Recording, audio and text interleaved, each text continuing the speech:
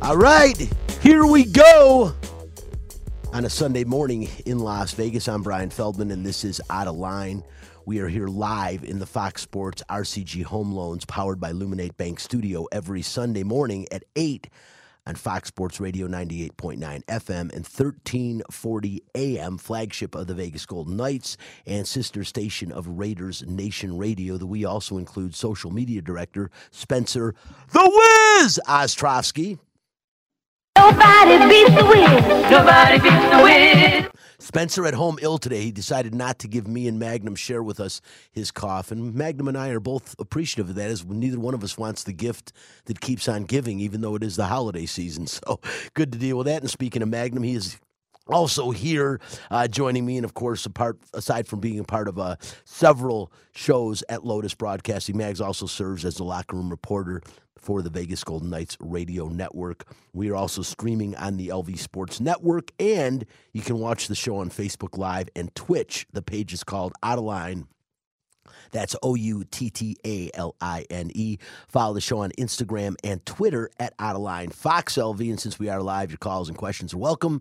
The Fox Sports RCG Home Loans powered by Luminate Bank studio line is 702-876-1340.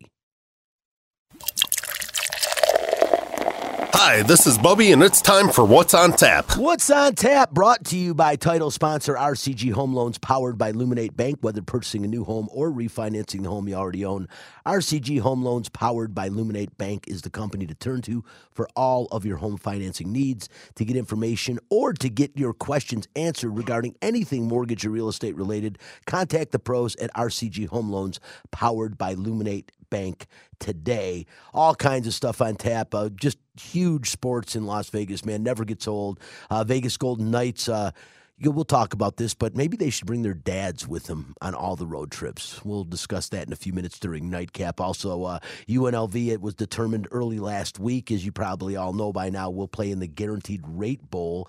They're playing at Chase Field, which is the home of the Arizona Diamondbacks, not too far away, about a 6-hour drive if you want to make it. They will be playing the Kansas Jayhawks, a Big 10, a Big 12 Power 5 conference school, and it's going to be a tough road to haul. We'll talk a little bit about that in the future as well. And of course, as you know, Spencer, you can go ahead and play it, but this took place last night at T-Mobile Arena. It wasn't the Golden Knights, as they were out of town yesterday in Dallas, but the big mid-season NBA tournament, and I don't even know it's mid-season, it's just in-season because it's not mid-season yet, but in-season NBA tournament where they gave away their first ever NBA Cup here in Las Vegas between Indiana and the Los Angeles Lakers. This is the inauguration of the in-season tournament. It's something like records will be broken, but one thing that will never be broken is to be the first to do something. And we're the first champions of the in-season tournament, and nobody can ever top that. And it's great to be able to do it with such a historical franchise, and it's even better to do it with such a great cast of just funny, engaged, competitive men over here. And the first question they asked me when I came off, they was like, "So when do we get our money?" I was like, "I don't know." But I kind of do know, but I'm not going to tell them just yet. And when do they get their money? It's a lot of money, and there's a good reason they're asking when they get their money. It's an exorbitant amount of money for a small in-season NBA tournament. But, you have to give these guys that kind of money in order to motivate them to play. And they played hard. I mean, everyone said it was a playoff atmosphere type basketball. We'll talk about that in a little bit. The largest contract in professional sports in North America was just recently signed. We'll talk about that during Fact This today. We got the Bones with the Raiders, who are playing and hosting the Minnesota Vikings today. Raiders pretty much in a must-win situation for their final remaining 5 games of the season if they want to make the postseason. We'll also preview the Week 14 of the NFL. We've got the Scooper coming in later in the show, and we'll be doing our pick segment. We're all knotted up at the top, and we'll talk about that as well. And, of course, UNLV basketball back in action yesterday at the Dollar Loan Center in Henderson after their game was canceled last Wednesday night against Dayton in Ohio, and that was because of, obviously, the tragic shooting on the UNLV campus. Too much of that, and it's too sickening, and I'm not going to spend very much of the show on it other than saying I'm so horrified by it, and especially one comment I heard by a student, and I'll just say that right now before we even get into Nightcap, a comment that I heard by a student on the news that day, which blew my mind because this is not something you would ever expect to hear from a college student. And what she said, yeah, this was terrible, tragic, but I expected something like this to happen at some point. In my entire life of college, not for 1 microsecond did I ever worry about somebody shooting somebody on campus while I was walking around Michigan State. So for her to say she expected, now maybe it was just something she was caught, the camera's on her, the news is on her, but who the hell expects something like that to happen? Is that really where we are at? I'm going to leave it at that because this isn't one of those shows that we talk about that. But in the same respect, man, that is mind-blowing that a student would say she expected something like this to happen. I mean, really sit back and absorb that. Chris, it's crazy. Well, when you think about it, Brian, within the last year, we've had a shooting on the campus of your alma mater, Michigan State, and now we've had a shooting on the campus of my alma mater, UNLV. It's... When you read stories, I saw someone tweet that this is the 3rd time that they've gone through this. I saw someone who was in the Michigan State shooting, who was in the student union when it happened, that was in a high school outside of Detroit a couple years ago. Remember the story? The kid's parents bought him a gun. Yeah. And then he went to school and he decided to kill 4 of his classmates. Well, this girl was in that high school, and then just 6 months later, she was on campus at Michigan State in the student union when that kid walked into the student union and opened fire, killing multiple people. It's a sick epidemic in this country, and the sad reality, and I don't want to sound like an alarmist, but you're not safe anywhere. No. It's really an unfortunate thing, and like I said, obviously heartfelt goes out. It was faculty and staff that were shot, and this guy had some type of a vendetta. And again, I'm not going to go into it detailed on the show. Most of us have heard about it, have read about it, have seen the news on it, and it's tragic. And I don't know what's going to make this stop, but it is, like I said, it's very alarming when you hear a college student say it's something that was expected, because that should never, not only not be expected, it should never even be a thought in your head when you're going to college that that's something you have to think or worry about. Just absolutely insane. But again, UNLV back in action yesterday, and they actually played a good game against Loyola Marymount. They lost by 3 in the first half. They tied the second half, but they lost by 3. We'll talk about that briefly in a little while as well. And that's pretty much what's on tap. Once again, what's on tap is brought to you by RCG Home Loans, powered by Luminate Bank. So if you are looking to buy a home or to refinance the home you currently own, or if you have any mortgage or real estate related questions, again, contact one of the pros at RCG Home Loans, powered by Luminate Bank today, and they will help you out and maybe get you on your way to home ownership. And Spence, let's get right to it, man. Go ahead and hit Nightcap. Hockey players, as you know, are warriors. They don't give up. They come to play every game. It's time for Nightcap, a cupful of the Vegas Golden Knights. From highlights to interviews to special events, the puck starts here.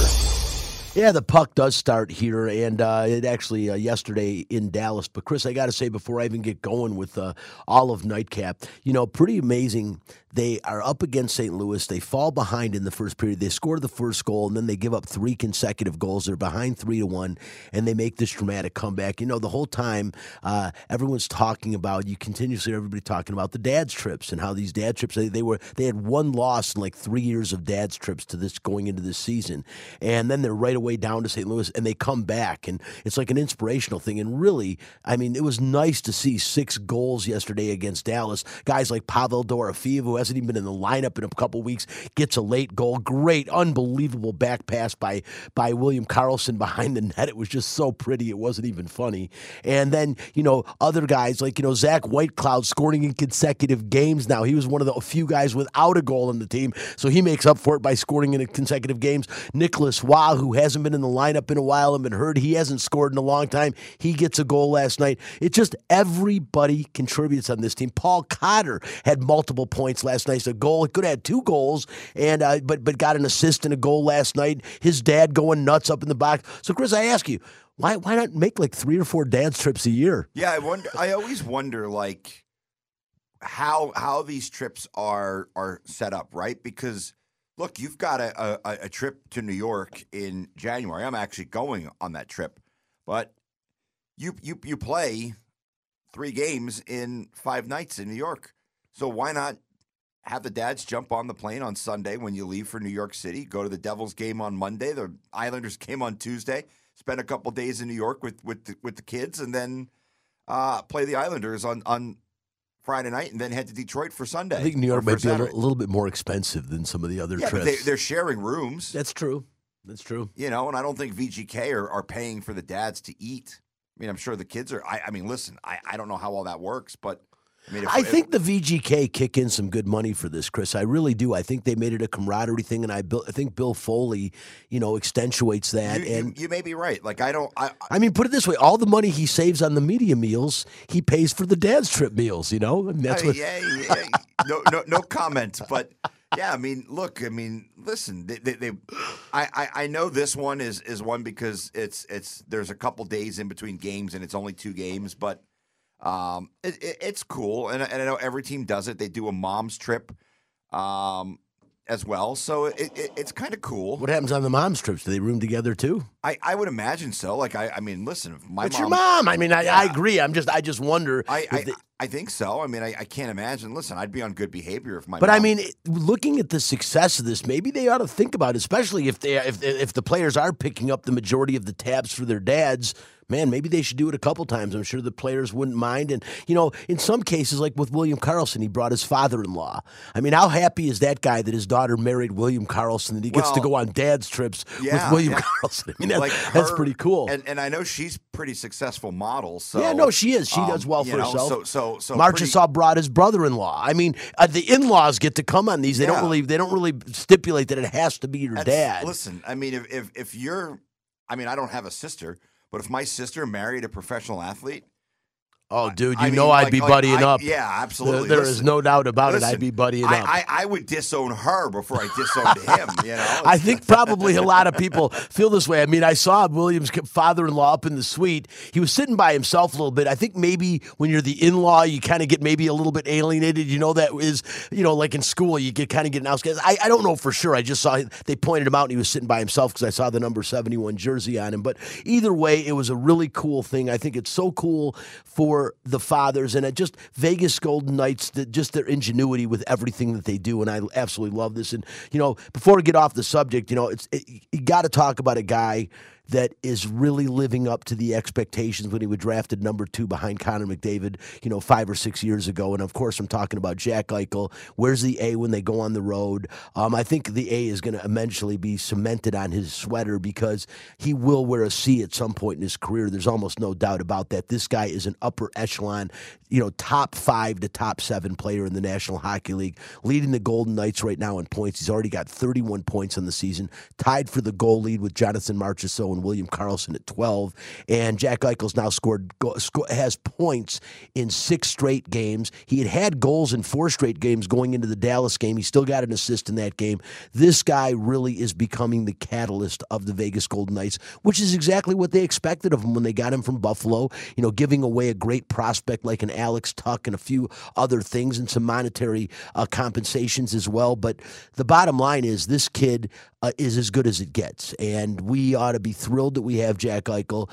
There was some rumor in Buffalo about him maybe being a little bit soft, the injury problems, and it was just not a good marriage with the Sabres. But here with the Golden Knights, this is working out to be the perfect marriage, and you just see the team, this team camaraderie and chemistry. And Chris, I've been around sports a long time. I mean, I don't want to date myself here there, but I've seen a lot of games. I've been in a lot of locker rooms. I've seen a lot of teams.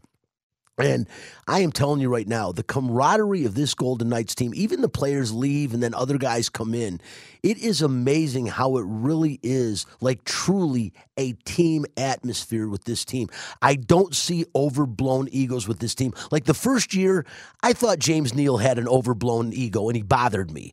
He was condescending to a degree, and he was a hard guy to interview. Although not to a degree, he was. He was, yeah, he was. And he was, to me, that's a cancer. This team doesn't have a cancer on it, Chris. Now, again, we don't get the luxury of all the players after a game, and that's bothersome to us all. And I think the Vegas Golden Knights media staff understands that we're not thrilled with the fact that we are limited to a few players that they bring in for us to talk to. And that's who you got to make do with. And I've never really seen that before with the professional franchise. I'm going to leave that alone. The reason I bring that up is because you don't get to see all the players at once, so maybe you don't get really a taste. Is there somebody that is more egocentric than somebody else? But the bottom line is, it epitomizes what I always say about hockey players. Number one, that they are the nicest and most humble of all the major professional sports athletes. And I say that jokingly somewhat, that it's because most of them aren't American. But the truth of the matter is that this Golden Knights team, again, is the most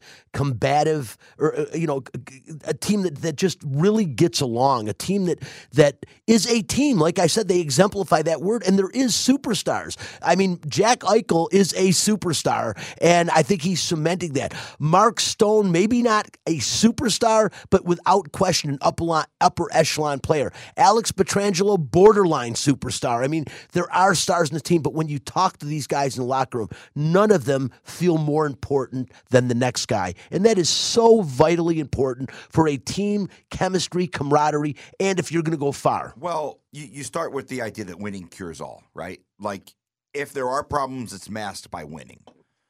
But I don't think there are. And, the thing is, it starts with Mark Stone. Like, Mark Stone is an excellent hockey player. But he's a humble guy.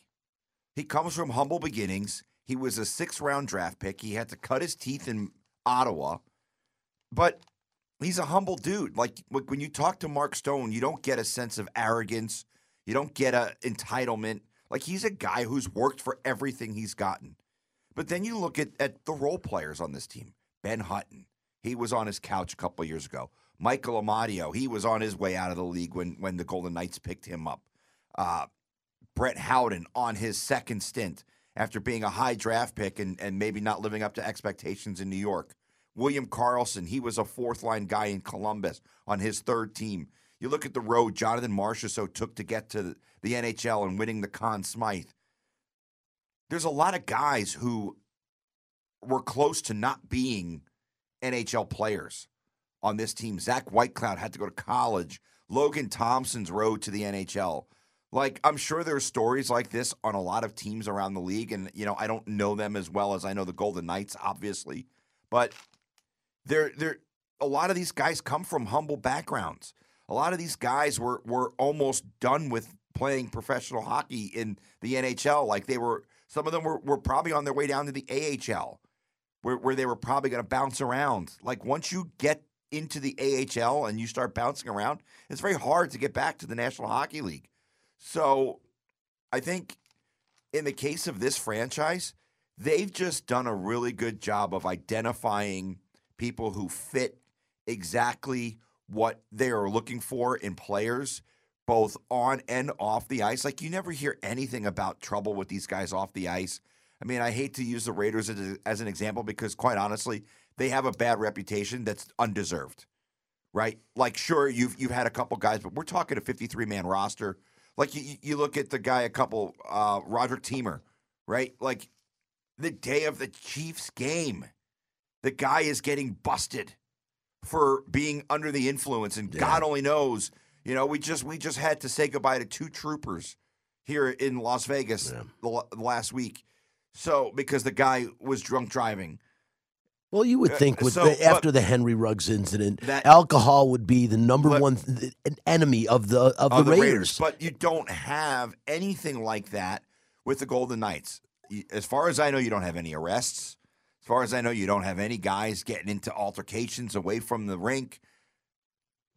No, and Chris, look, there's some young guys on this team. They go out and they have fun. But you know what? Like I said, it's always kind of, to me, been that way in hockey. Out of the 4 major sports, you find the least amount of issues, negative issues, from domestic violence to everything. And again, like I said, semi-joking, you have a lot of international and foreign players more in hockey than in any other major sport. Well, there's a lot of foreign players in the NBA. There is, but not as many as in hockey. Well, it's a much. I wonder. I'd like to do the math actually on this because I think percentage-wise, I will say more now. You know, in the last 20 years in the NBA, but in history, when I was a kid, there were none. It was all Canadians players in hockey. No, I'm talking. Well, no, I know what you're saying. In basketball, NBA, there was like none. No, you're right. But you know, it is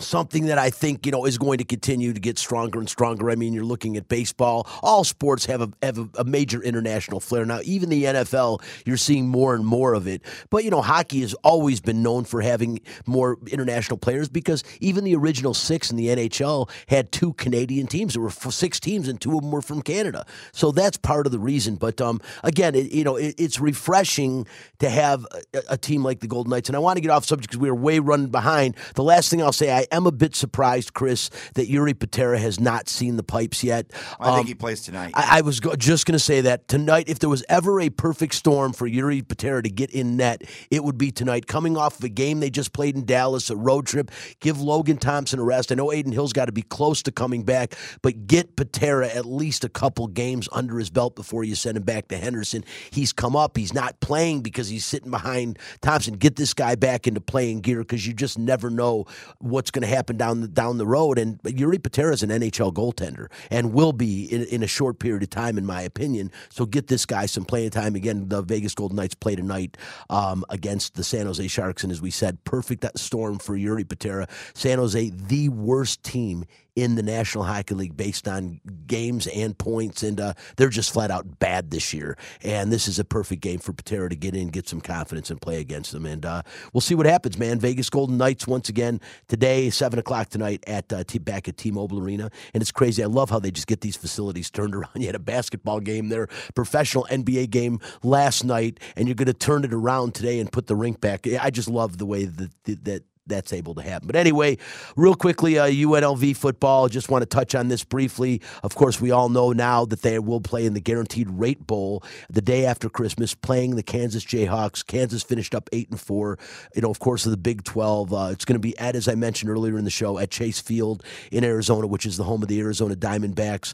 UNLV, Kansas was pissed, from what I've heard, about the fact that they were playing UNLV. They felt disrespected. Looking at their schedule and their strength of schedule compared to UNLV's, it would be a joke looking at the two. I mean, Kansas played some of the better teams in the country. I mean, they played Texas, who was playing in the football playoff, and they didn't play well in that game against Texas, but they just played well against Texas Tech, pounded Cincinnati in their final regular season finale, and but the thing is the way they're talking, they're basically slamming UNLV. I really hope, and if there's ever a coach that I feel can use that to motivate at the collegiate level, it's Barry Odom, man. This guy will use everything he can to motivate his players, and I think he's going to be saying this. They don't want to play us. They don't think we belong on this football field. And obviously, that's kind of cliche-ish, and we all know, but it's going to work. These kids you're talking about, they're 24 years and younger. A lot of them still teenagers. That kind of motivation does does get to the kids, and they will. I think they will parlay from that motivation, and I think it'll be a good game. I just don't see UNLV winning this game against Kansas. Kansas is a pretty good football team, but they were top 25 for a little bit. No question. But I think, Chris, UNLV, because of Kansas's mouths, UNLV will play with them. Well, I think the Rebels would play with them regardless because I feel like that's just who they are. Barry Odom's going to have about a month or 3-4 weeks to prepare for this game. I mean, look, I read some stuff from the Kansas fans, and they felt like they're below, or UNLV is below them. Like, we don't belong playing this team. I don't know what the coaching staff and the players of Kansas feel, but the funny thing is they play Kansas in this Guaranteed Rate Bowl on December 26th, and then next year in early September they travel to Lawrence to play Kansas in an out-of-conference game. So should be fun. I think for the Rebels it's a really good measuring stick because the only team that you've played, well, you played Michigan, and they're on another level, clearly. But you played Vanderbilt, an SEC team, and those are the only two major conference teams you've played. Well, it's funny because Kansas played Texas, who's playing in the champ. Well, hey, UNLV played the number one team in the country. Yeah, they didn't play well against them, but they played well. Well, they played as good as UNLV could have probably played against them. You wouldn't call it well, but for UNLV and what we were expecting at that time, yes, they played well against them. And I'm curious to see if I know Jaden Maeva is the guy going forward. But I wonder if we'll get to see some packages with Doug Brumfield in that game. I hope so. I'm hoping so. I think you need to implement a wildcat type of situation for Doug Brumfield at times because he has that skill set. He's long, lanky, and the one thing Doug Brumfield can do, he can run the football. I know he's skinny and tall, but he is agile. He's also very athletic, and I agree with you, Chris. I hope they do implement some type of a wildcat package to accommodate him because it'll be fun to watch. It's going to be a tough matchup. For UNLV to win, it's simple to me. They definitely have the offensive prowess, but there's two key components, and I'm going to tell you right now.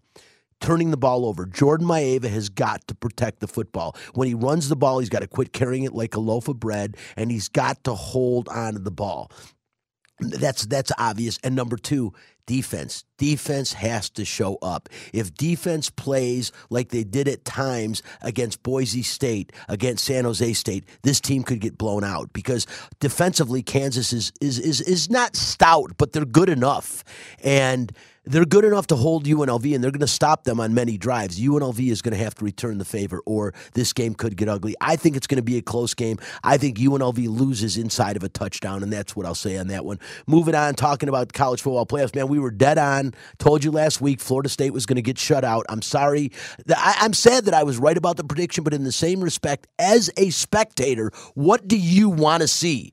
Do you really want to see a Florida State team with a third-string quarterback playing for a BCS championship? I understand they deserve it, and you shouldn't consider it, but a quarterback is too important. It's like losing an All-American point guard and trying to win the NCAA tournament. It probably isn't going to happen no matter how good the rest of your team is, and I think that is the case with Florida State. This is a good team. They are sound on both sides of the football. They're good on special teams. The problem is they're without their number one or number two quarterback. Yes, they won their conference. They won the ACC championship, but against a team that a lot of people would have beaten. I mean, Louisville would get beat by any one of the other teams in the playoffs. Washington would pound Louisville. So the bottom line is that, that you can't look at that and gauge that as a measuring stick because they won the ACC. Florida State shouldn't be there based on the fact they're without their quarterback. I want to stop you right there. I want you to look up Cardale Jones and tell me where he was at on the depth chart when Ohio State won the championship a couple years ago. But he played prior to that, Chris. So did this kid. But Cardale Jones was number three on the depth chart. He looked good when he played. The Florida State defense stepped up. I agree, Chris. And listen, I'm saying I'm going to ask you this: is Georgia better than Washington? Yes. Is Georgia better than Texas? Yes. Well, then why are they not in? Because Alabama beat them. Doesn't matter. I understand. Chris. It's not you. It's not you. It's these idiots who make these decisions. You can't use the argument that Florida State doesn't have their quarterback. and they're not one of the 4 best teams. You know what when you're leaving Georgia. Do you know what I would want to see realistically as a spectator? I'd want to see Michigan, Washington, Georgia, and Alabama in this thing because Alabama just beat them. I know Texas, you beat Alabama. I understand that, but you also took a loss you shouldn't have, and that loss should cost you. It's not costing you simply because you did beat Alabama, and they can't justify putting Alabama in without putting Texas in now. That's why Texas got in by default. And Alabama, the only surprise to me, I had the matchups wrong. I really thought they wanted Alabama to match up against Michigan in the national championship game, figuring Alabama would beat Washington.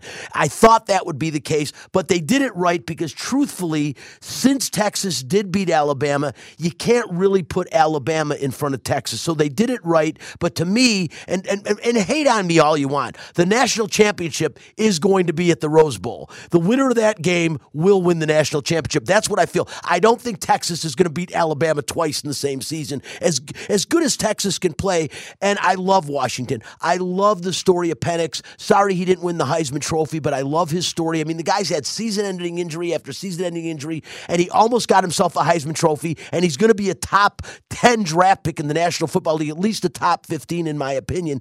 The kid will play on Sundays, and I think he will be a starting quarterback in the NFL. Great story, but I don't think Washington is as good as any of the other 3 teams in there, even though they are 13-0. And shame on me for not giving the Pac-12 in their final season the way the Pac-12 looks now the credit maybe they deserve, Chris. Well, here's the problem, right? We think that Georgia and Alabama are better than Washington, but Washington went through the toughest conference in the country. Yeah, we're giving the SEC a lot of credit, aren't we? Just like the voters always do. Because here's the problem.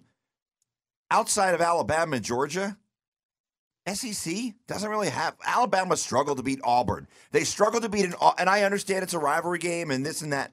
Auburn got body bagged by New Mexico State. Yeah. Yeah. No, they're like Chris, really good points. And what this screams to me, and I've been saying this for a while, you need an 8-team playoff. I understand that's a lot of games to ask these kids to play when they're getting ready to, some of them, to sign monstrous NFL contracts. The problem, again, with me is the fact that, you just 4 teams isn't enough. You got to give a lesser like a shot. If somebody goes undefeated through the entire thing, you got to give them a shot at the playoffs.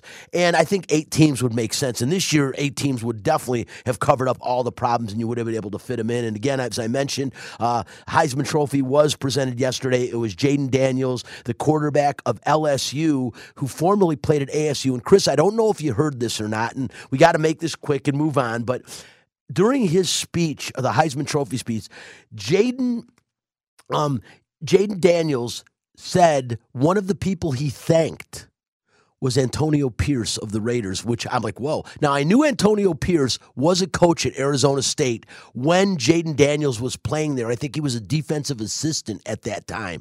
But how are you saying and crediting a defensive assistant on a team that you played for before, not the team you just won the Heisman Trophy with, a team you played for before, and you're thanking a defensive assistant? Now, maybe they really hit it off and became friends, or is maybe he lobbying for a Raiders job? And I just thought when I heard that, I'm like, is he lobbying for the Raiders to draft him? We'll see. Hey, I have no problem if they do. This kid is really, really, really good, and he really came into his own this year at LSU. Check out his stats. They're staggering. He is really good. But I just thought that was really all the rest of the names he thanked made sense, but it's Antonio Pierce, a defensive assistant when he played at Arizona State. Where the hell did that come from? But it's a fact. He did thank him during the speech. If you didn't hear it, they're replaying it on ESPN. You can watch it. It's crazy. But who knows? Maybe Jaden Daniels will be a Las Vegas Raider next season. We'll see. All right, let's move on, man. I talked about the in-season tournament. And Spencer, you can play it right away. After the in-season tournament, these guys took it seriously. And this is Anthony Davis and LeBron James after the game. We've been doing it together for a long time. 5 years now.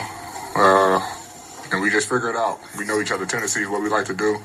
And obviously, crunch time, we get to our infamous pick and roll where it's tough to stop. We feed off one another. Thursday, Brian had it going. Tonight, it was me. And he still did his thing. To be able to get, a young, hungry alpha male to go out there and just do the things that he do. It's definitely given me an opportunity to be able to not only watch as he's continued to grow, but also be able to try to inspire him as well as he continued to grow in his career and vice versa. So, when we're on the floor together, we're healthy. We know what we're capable of doing. We just played too many games together. We've shared too many moments together, played in too many big moments together to fail each other. Yeah, I mean, you can't argue with him. Anthony Davis and LeBron James, I mean, the two of them, especially, if LeBron was in his prime, they'd almost be unbeatable. Anthony Davis in his prime when he's not hurt.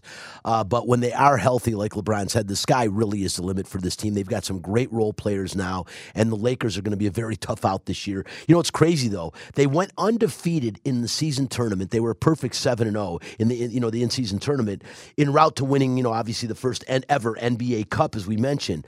But on the flip side, what's crazy is they have gone 8-9 in every other game that wasn't counting towards the in-season tournament. They're barely, they're barely under 500, which is crazy when you think about it. But the bottom line is they won last night. If you didn't see the game, it was pretty impressive. Anthony Davis, LeBron James did get MVP of the in-season tournament, but Anthony Davis, huge double-double last night. 41 points, 20 boards, and 5 assists. This guy, when he is healthy, Anthony Davis is almost a freak of nature to be that tall and be able to play the game the way he does. And the cool thing was, for the cool thing for the NBA players, $500K per player. There is two guys on the Lakers that literally that is 45% of their annual salary, $500K. So how happy were they? I understand why they played like a playoff game. Even LeBron James says there's a lot I'll do for $500,000. He even understands still the value of $500K. It's $500,000. The second place Indiana players all got $200,000, and it went down to like the Final Four, all made money for it. But pretty cool thing, very popular. I would say success, absolutely. The T-Mobile Arena, huge crowd for that. You can see what the NBA is going to do when it comes to Las Vegas. And like I said, star-studded event, tons of people out there, from celebrities to tons of basketball players. Anybody who's anybody in Las Vegas was at this thing. I wasn't, though, because I forgot to apply for credentials till it was too late. I'll definitely go to them from now on because it looked like I missed a really good time. But big time, congratulations to the LA Lakers. Will they? We'll see how they do the rest of the season going forward. And go ahead, Spencer. Let's get right into Fact This.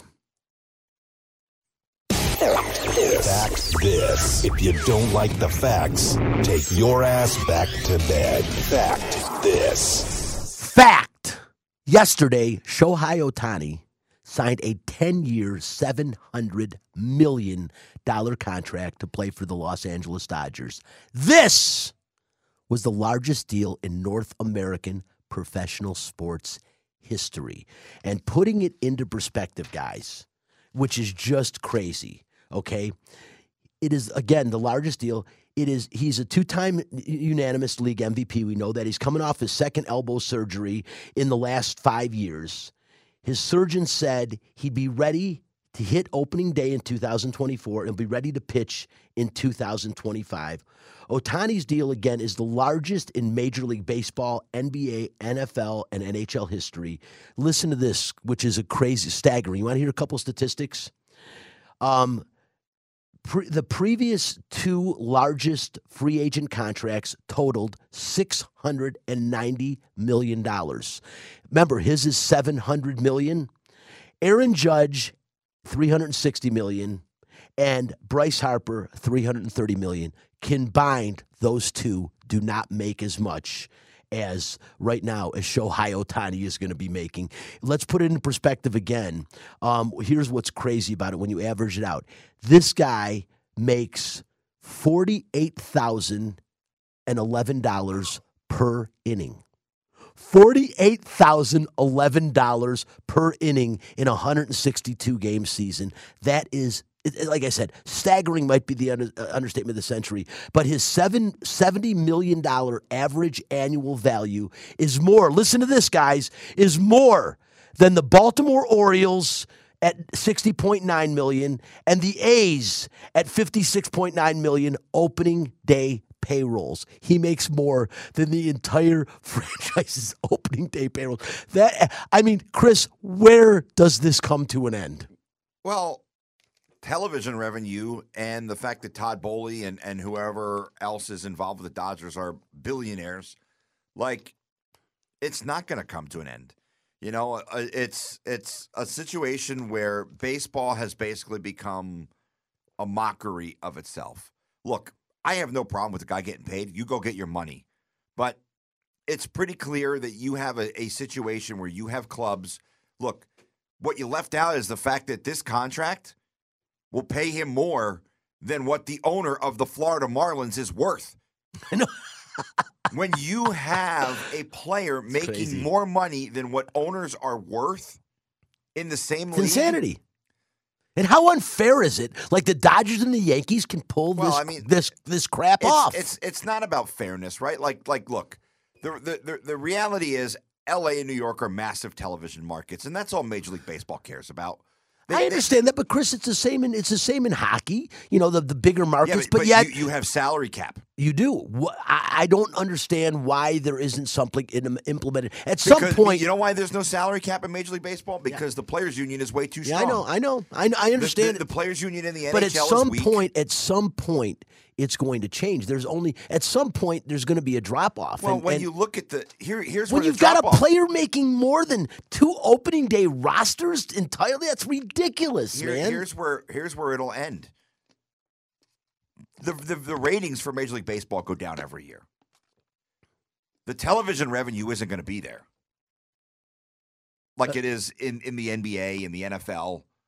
So at some point, the bubble's going to burst. That's what I'm saying. It's just a matter of time. I don't know if it's in my lifetime, but I mean, the reality is, Chris, at this rate, it's going to be in your lifetime. At this rate, it can't not be. And I root for a team whose owner is worth over $1 billion. Yeah. So, and you root for a team whose owner is worth over $1 billion. Yep. He just doesn't spend. Yep. That's the other problem. He used to. Yeah, well, his dad. He's dead. I mean, Mike Ilitch is dead. But isn't his son Chris? Yeah, it's his daughter, Denise, who really runs the show for the most part. Okay. And the truth of the matter is, it's not that they're not spending. They're just the mindset. Ilitch, he loved his Little Caesars, obviously. It's what made him. But he was so in tune with the Red Wings and the Tigers. He wanted them to win so badly. It doesn't seem like the Ilitch family is that as concerned as they used to be. No, because when you own a Major League franchise, you make a ton of money as an owner, and you're not forced to spend money, right? The NHL, for all the jokes about how underpaid all these players are compared to the rest of professional sports, at least they have a ceiling. Yep. You have to spend a certain amount of money. Yeah, like I said, when I say, I know it's not about fairness, Chris, and it's about money and television revenue, and I get it. I get how much money that brings in. But when I say fair, I mean, for God's sakes, as an audience, you want to see other teams have a chance. And we did. We saw the Texas Rangers win the World Series this year. We've seen Houston win it, a couple of years. But, but L.A. and the Yankees are always favored and picked, and it's because of their rosters. Well, the Yankees went and got Juan Soto. Yeah, I know. It's unbelievable. And you got that other Japanese prospect coming up. And the Dodgers are talking about getting him too. Yeah. I'm like, Jesus Christ, where does this end? But enough of that. Shohei Ohtani, congratulations to you, man. You cashed in like no tomorrow. The best two-way player since Babe Ruth. Unbelievable. And, and they definitely need pitching help in Los Angeles. He won't be able to help them out this year, but if everything goes as planned in 2025, he'll be back on the bump again and helping them out. Moving over, guys, quickly to the Bones segment. Raiders 5-7 after a 31-17 loss, as we know, a couple of weeks ago. Antonio Pierce, started off 2-0. It's kind of gone in the other direction since them. They play the Vikings today. The Raiders are in a position right now, and Spencer, I'll bring you in on this. I know you're sick, so cough it out before you open the microphone. But, the thing is the Raiders really need to win the 5 remaining games to make the playoff. I think this year in the AFC, probably NFC too, unless you win your division in a lousy division like the NFC South, you are going to be required to win 10 games to make the postseason. That means the Raiders would have to win out, and it starts today against Minnesota, who, by the way, Minnesota gets back They get back the best wide receiver in Justin Jefferson in the NFL. He comes back today after missing 7 games. And it is going to be interesting to see what happens going forward with the Raiders, with everything that's going on. But Spencer, what do you think? I mean, do you think the Raiders? Now, I don't think this game is unwinnable by any means. Although the Vikings defense has been extremely proficient, especially recently, and getting back Justin Jefferson. The coach has given plenty of. Says Josh Dobbs is the guy. This is the guy that's going to lead us forward the rest of this year. Do the Raiders have what it takes, Spencer, to win this game? And then you look forward. They still got to go to Kansas City. They've got they got a really tough road to haul. Yeah, they do. And the unfortunate part is they just seem to be flaming out in the second half, and that seems to be their biggest problem in the last 3 weeks. And I think it's because you have a new offensive coordinator. I mean, it's easy to forget how makeshift this team is. I mean, you got a rookie quarterback. They fired half the staff. There's a lot of excitement, but I think this guy's able to game plan a really good first half, and you've seen it. I mean, they have had some really good creative play calling, but I think his playbook just runs dry during the second half, and that's probably because he's a new offensive coordinator. And I expect going into the next season, I do think they're going to end up keeping the staff that's on the field right now, but they will replace the offensive coordinator. I don't know if they'll keep the guy on board. I actually kind of like him, but yeah, this game, I think it's really winnable for the Raiders. I don't think the Vikings are a particularly good team. I think the Raiders are kind of in the same boat, of just middle of the road. And my closing thoughts is on the Raiders in general. I've just seen this my entire life. There hasn't been too many seasons growing up where the Raiders were bottom of the barrel. They've always just kind of been an 800 ball club. And, I feels like we're right back where we started. I mean, the Carson Palmer days, the Jason Campbell, the Bruce Gradkowski. It's just been a myriad of guys who are just, they win every other game. And it just feels like the Raiders are going to win 7 or 8 games this year. They're going to be, in the middle of the draft order, probably miss on the draft pick. It just feels like it's an endless cycle. New coaching names, new players, but same results. Yeah, Spencer, I don't disagree with you on Bo Hardegree, their current offensive coordinator. He was tasked with the dubious task of fixing the silver and black offense, which is loaded with talent, just to get them to mesh. And when I say loaded with talent, the quarterback position is suspect. Aiden O'Connell looks like he could be an NFL quarterback. He has moments where you can see it. But when you talk about the skill positions of this team, Jacoby Myers coming into his own this year. Obviously, Devontae Adams, one of the top 3 wide receivers in the National Football League, in my opinion, and in most people's opinions. You got a guy like Hunter Renfrow. All of a sudden, it seems like they're remembering he plays for this football team. A guy like Michael Mayer, who they expect to be eventually one of the upper echelon tight ends in the game. And then, of course, obviously, Josh Jacobs, the last year's best running back in the game, and this year maybe not doing as well as last year, but we still see that this guy's got everything in the tank, Spencer. He just runs the ball an awful lot. He's a guy that doesn't get hurt very often. That body takes a beating, but he is still one of the best at his position in the National Football League. This Raiders team, they need that fixed. Obviously, they need help on defense. I don't know that Bo Hardegree is the guy, just like you said. My question to you, on top of Bo Hardegree, forget about him. Going forward, Spencer, is Antonio Pierce the guy that is going to be the head man down the road? I've got my opinion on that.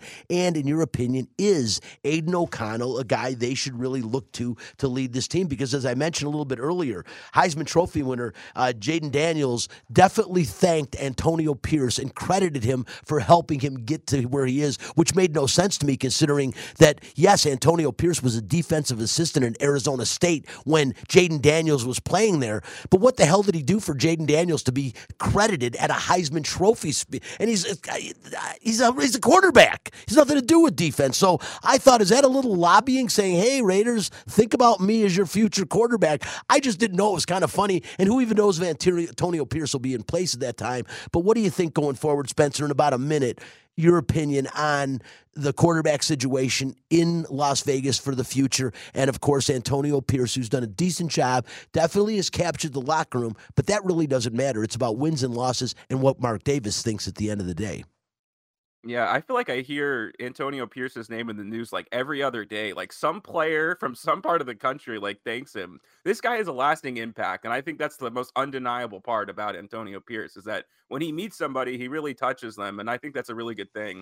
I'm about 80% sure that GM and coach here, Antonio Pierce, will be here next year because they're making a lot of free moves. It's almost like it is they've taken over the team.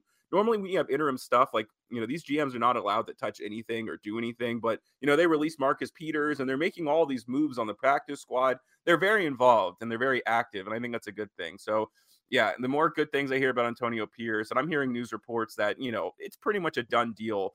Aiden O'Connell, on the other hand, I'm not so sure.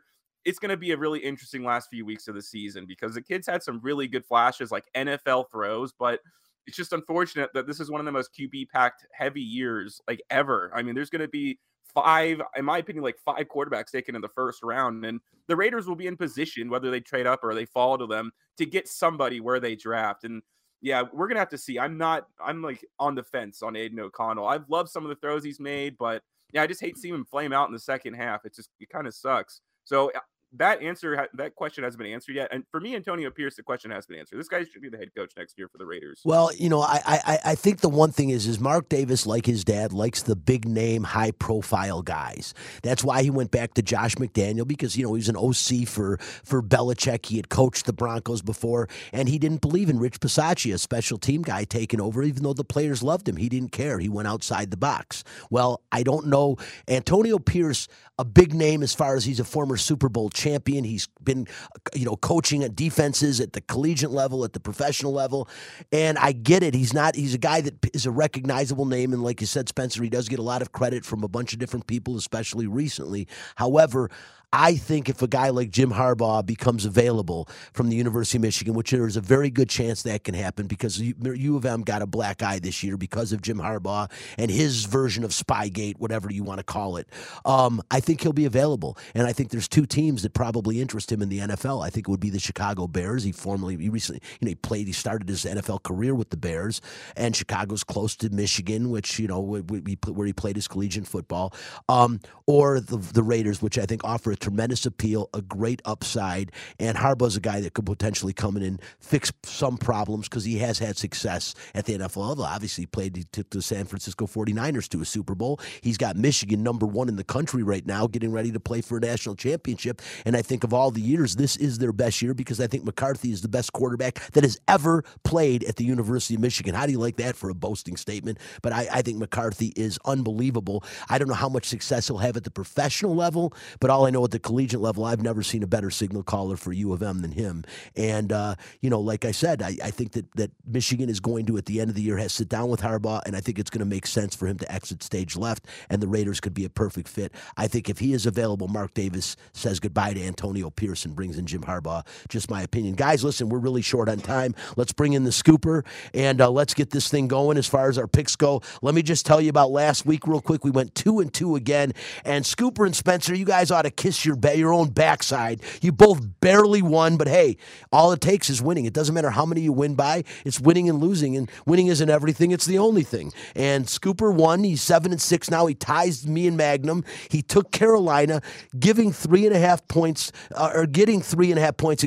from the Tampa Bay Buccaneers, and the Bucs won 21-18. They won by 3, and he had 3.5. Talk about the skin of teeth, which doesn't exist.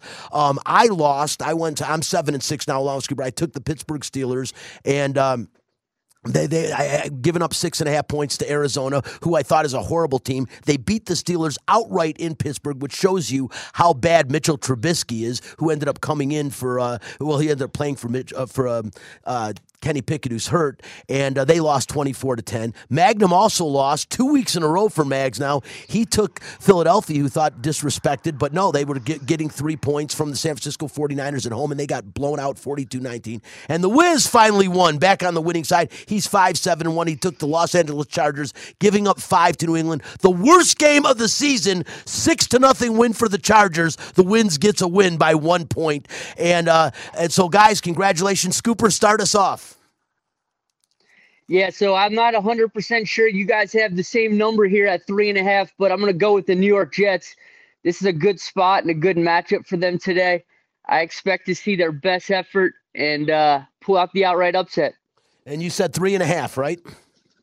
Yeah. Yep, that's exactly the line you've got. So Scooper is going with the Jets. Always scares me. I like that because the Jets are at home, and a lot of people are really liking this Texans team as the biggest surprise team in the National Football League. But I just don't know. I have so much trouble betting on bad teams. I'm going to go second again today. The game that makes the least sense to me at all, which tells me I'm probably picking on the wrong side of this, but I just don't understand how the Bills are only getting a point at KC today. That shocks me, but I think the Bills are that cat in the corner, rough Tiger against the wall, and a lot of people are saying they might win this game outright. I just can't do it. I got to take Kansas City only giving up a point, even though this sounds like the biggest trap in the world. I'm going to go with the Chiefs and give up the point. Spencer, what do you got? Yeah, I'm going to take the Las Vegas Raiders. I don't do this very often this season, but if I'm getting a field goal out of it, I'd be shocked if Minnesota blew them out of the water. I think the Raiders win this game today. That is crazy, Spence. That was my second choice today. I almost took the Raiders as well. I like it. Mags, go ahead. Close us out. Well, I don't like betting on bad teams or picking bad teams, but there's something about the Saints. They can score points. They're not a very good team. They've got a pretty solid defense. They can score points. Carolina's terrible. I'll take the Saints at home. As much as I don't think they're a good team, they're basically playing for their playoff lives right now, so I think they've got to play a good game.